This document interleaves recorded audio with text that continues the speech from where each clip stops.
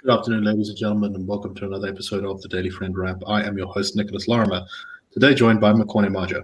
Let's get into the first news story of today, and that is that President Cyril Ramaphosa will be deploying members of the South African National Defence Force, the Army, to assist in battling illegal mining operations across the country. President Ramaphosa has authorized the deployment of 3,300 Army personnel to help combat illegal mining activities, his office said in a statement on Thursday. They said this deployment is expected to cost 492 million rand, and is aimed at maintaining law and order under Operation Prosper. This is apparently the same operation that was used to deploy the SANDF to the Western Cape to halt gang violence back in 2019, rather. Members of the SANDF will, in cooperation with the South African Police Service, conduct intensified anti-criminality operations against illegal mining across all provinces from 28th October to 28th April 2024, the presidency said. And as we know, the problem of illegal mining is quite severe. There's been a lot of concern about it in various provinces, particularly in Gauteng, but also in parts of the Free State, where illegal mining syndicates have become extremely well armed, extremely sophisticated, and regularly engage in combat not only with the police, but also with each other.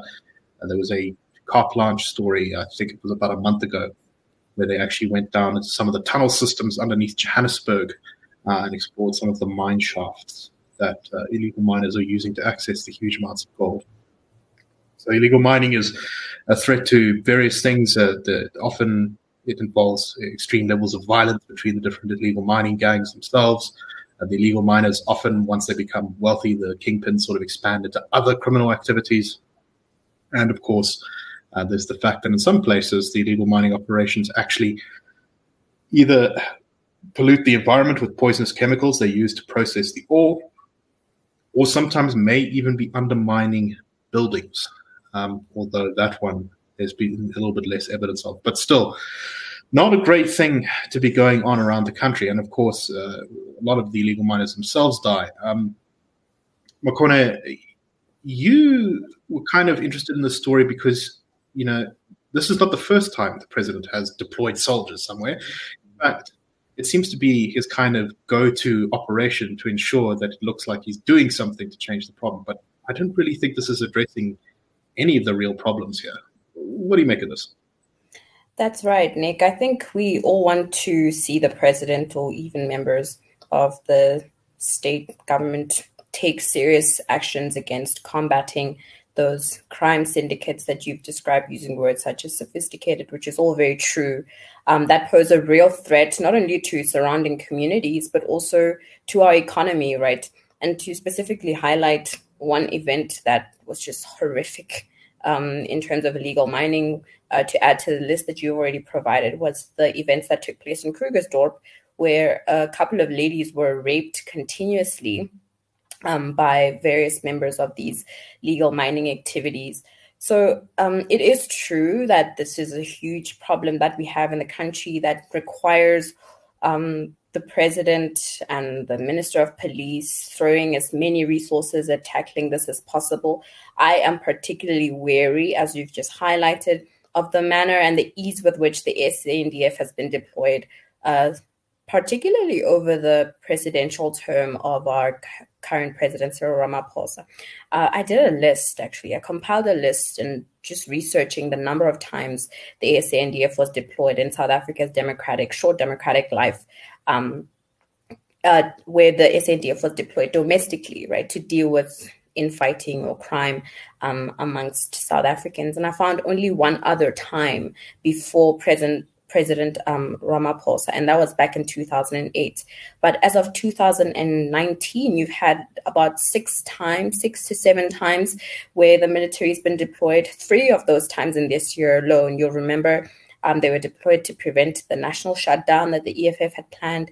They were also deployed at various key national corridors as a result of the truck torchings, and now again to combat illegal mining. I think we should all not rest in the full sense of security we're granted when the military is deployed. I think that's what categorically distinguishes South Africa from tyrannical and developing and other African countries, right? Is how quickly or easily a military defense forces can be deployed. So I'm particularly anxious about that, and I think we should keep an eye on that, on just how COVID has enabled just a laissez-faire, lax attitude toward the deployment of the military, and we should all be very wary about that as concerned citizens with what is a democratic and free South Africa. Right, the army is not supposed to be a policing unit. It's only supposed to be called in for extremely exceptional circumstances. And we know that it's not a policing unit because that's not what it trains for. It's training, there goes my power. It trains to defeat the enemies of the country or to defend its borders. And we've seen evidence of its lack of training in cases like, for example, Collins Causa, where SANDF members, allegedly SANDF members, beat him to death during the COVID lockdowns for the crime of drinking a beer in his garden and then disrespecting them, which is just completely outrageous. And the army is not in a good state, but this is really a job that the police should be doing. And the problem is that the police are just not able to do the job. We should be focusing on fixing the police, not on doing these kind of flashy deployments of soldiers to sort of put a Band-Aid over the issue. Okay, let us move on to our next topic. And speaking of the police not being in a great state, a manhunt is underway for a suspect who shot and killed witnesses moments before they were about to testify in the Randburg Magistrates Court. One of the victims killed in the shooting, there were two people killed, was a woman who was accusing the police of torturing her. She was then murdered outside of the court just as she was about to go into the court session and possibly give testimony on that trial. This is obviously extremely concerning. That's the words of the Gauteng Police Commissioner, who says the murder of witnesses is extremely concerning. And they also say that the police are investigating this case of murder, although they don't know what the motive of the murder was. I have some feelings as to what the motive of that murder might have been. But obviously a horrifically shocking story, and it seems to be yet another sort of step in the kind of gangsterization of our police service, of our country in general, where people who are going to testify as witnesses are getting murdered. We have a very big problem with police brutality in this country. There are lots of complaints laid against the cops all the time for improper use of force. Makonia, what do you make of this? So again, we don't know who is responsible for the murder of this woman who was killed, but it's not very difficult to put two and two together, at least speculatively.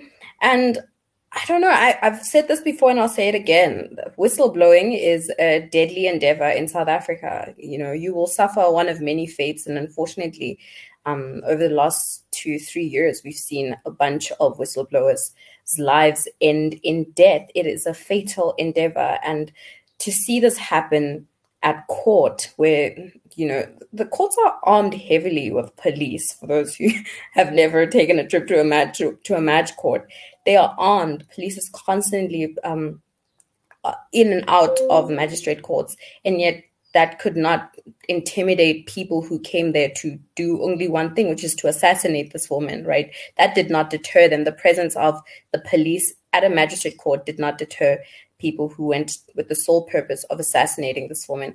I wait expectantly to see the story unfold so we can get to know exactly, if at all, we ever find out who the suspects, who the people responsible for this are.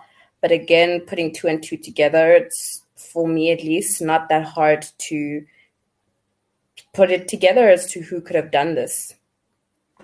Well, let's just say that the police should find it very easy to find some suspects of interest in this particular case, some persons of interest. Absolutely shocking, and it's very important that this story not go out of the media, that it does get the attention it deserves, just like the Babita Deokrant story got when she was murdered for trying to blow the whistle on corruption in hospitals. The murder of whistleblowers. And the father and son as well. Remember them? Yes. Auditors. They were not auditors. They were, what were they? I forget. But father and son duo who were uncovering some area of corruption in the country, who also gunned down famously on a highway. So them too. That yes. list. is quite Yeah, low. exactly. Because every time a whistleblower is killed, it really eats at the very fabric of your society's law and order and well functioning. Because it creates this horrific climate of fear, which can be very difficult to dispel, even if you get rid of some of the corrupt elements in state institutions that are behind these things. Okay, and let us finish off with our last story for today, and that is that there are a couple of schools in KZN, mostly around Durban, where exams for all non-matric pupils, so in other words, kids from grade 8 to grade 11, have been suspended due to a strike being carried out by the South African Democratic Teachers Union. Now, just to be clear, not all of the teachers' unions in that area have engaged in the strike. It's just SADTU, as far as I understand.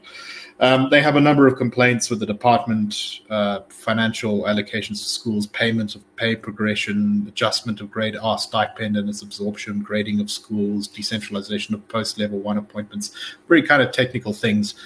But considering the sort of ongoing education crisis in the country, the fact that so many kids are just being pushed through the school system, either into failure or just passing, but then really don't actually learn much or get many skills from their time in school. Seeing a strike during exam time kind of feels a bit cynical to me. Now, at least it doesn't look like they've managed to interrupt the matric exams, which is very good because those are the most important exams. But I think it's kind of bad form for the teachers to strike during exams. Mukwana, what do you make of this? Students and teachers are often the biggest victims of trade unions, right? Unions who purport to be acting in the interests of students and teachers. I'd highly recommend people get a hold of one of the IRR's reports on the South African education systems. It was put together by Caden Lang, and in it he profiled specifically trade unions and the sheer amount of influence they have over the education system and the many ways at which they are able to hold teachers and students and the education system in its entirety for ransom, using it as a pawn in achieving whatever, or obtaining and getting whatever demands they have out of the state. And of course, exams are a crucial time and opportune for sharks like trade unions to enter the scene and try to coerce demands that they deem important out of the state. So again, trade unions are for trade unions, not for teachers, and certainly not for students. No surprises here for me, Nick. Yeah, unfortunately, that seems to very much be the case. But anyway, this is all the time we have for today. We hope you found the show interesting. And indeed, that's a wrap.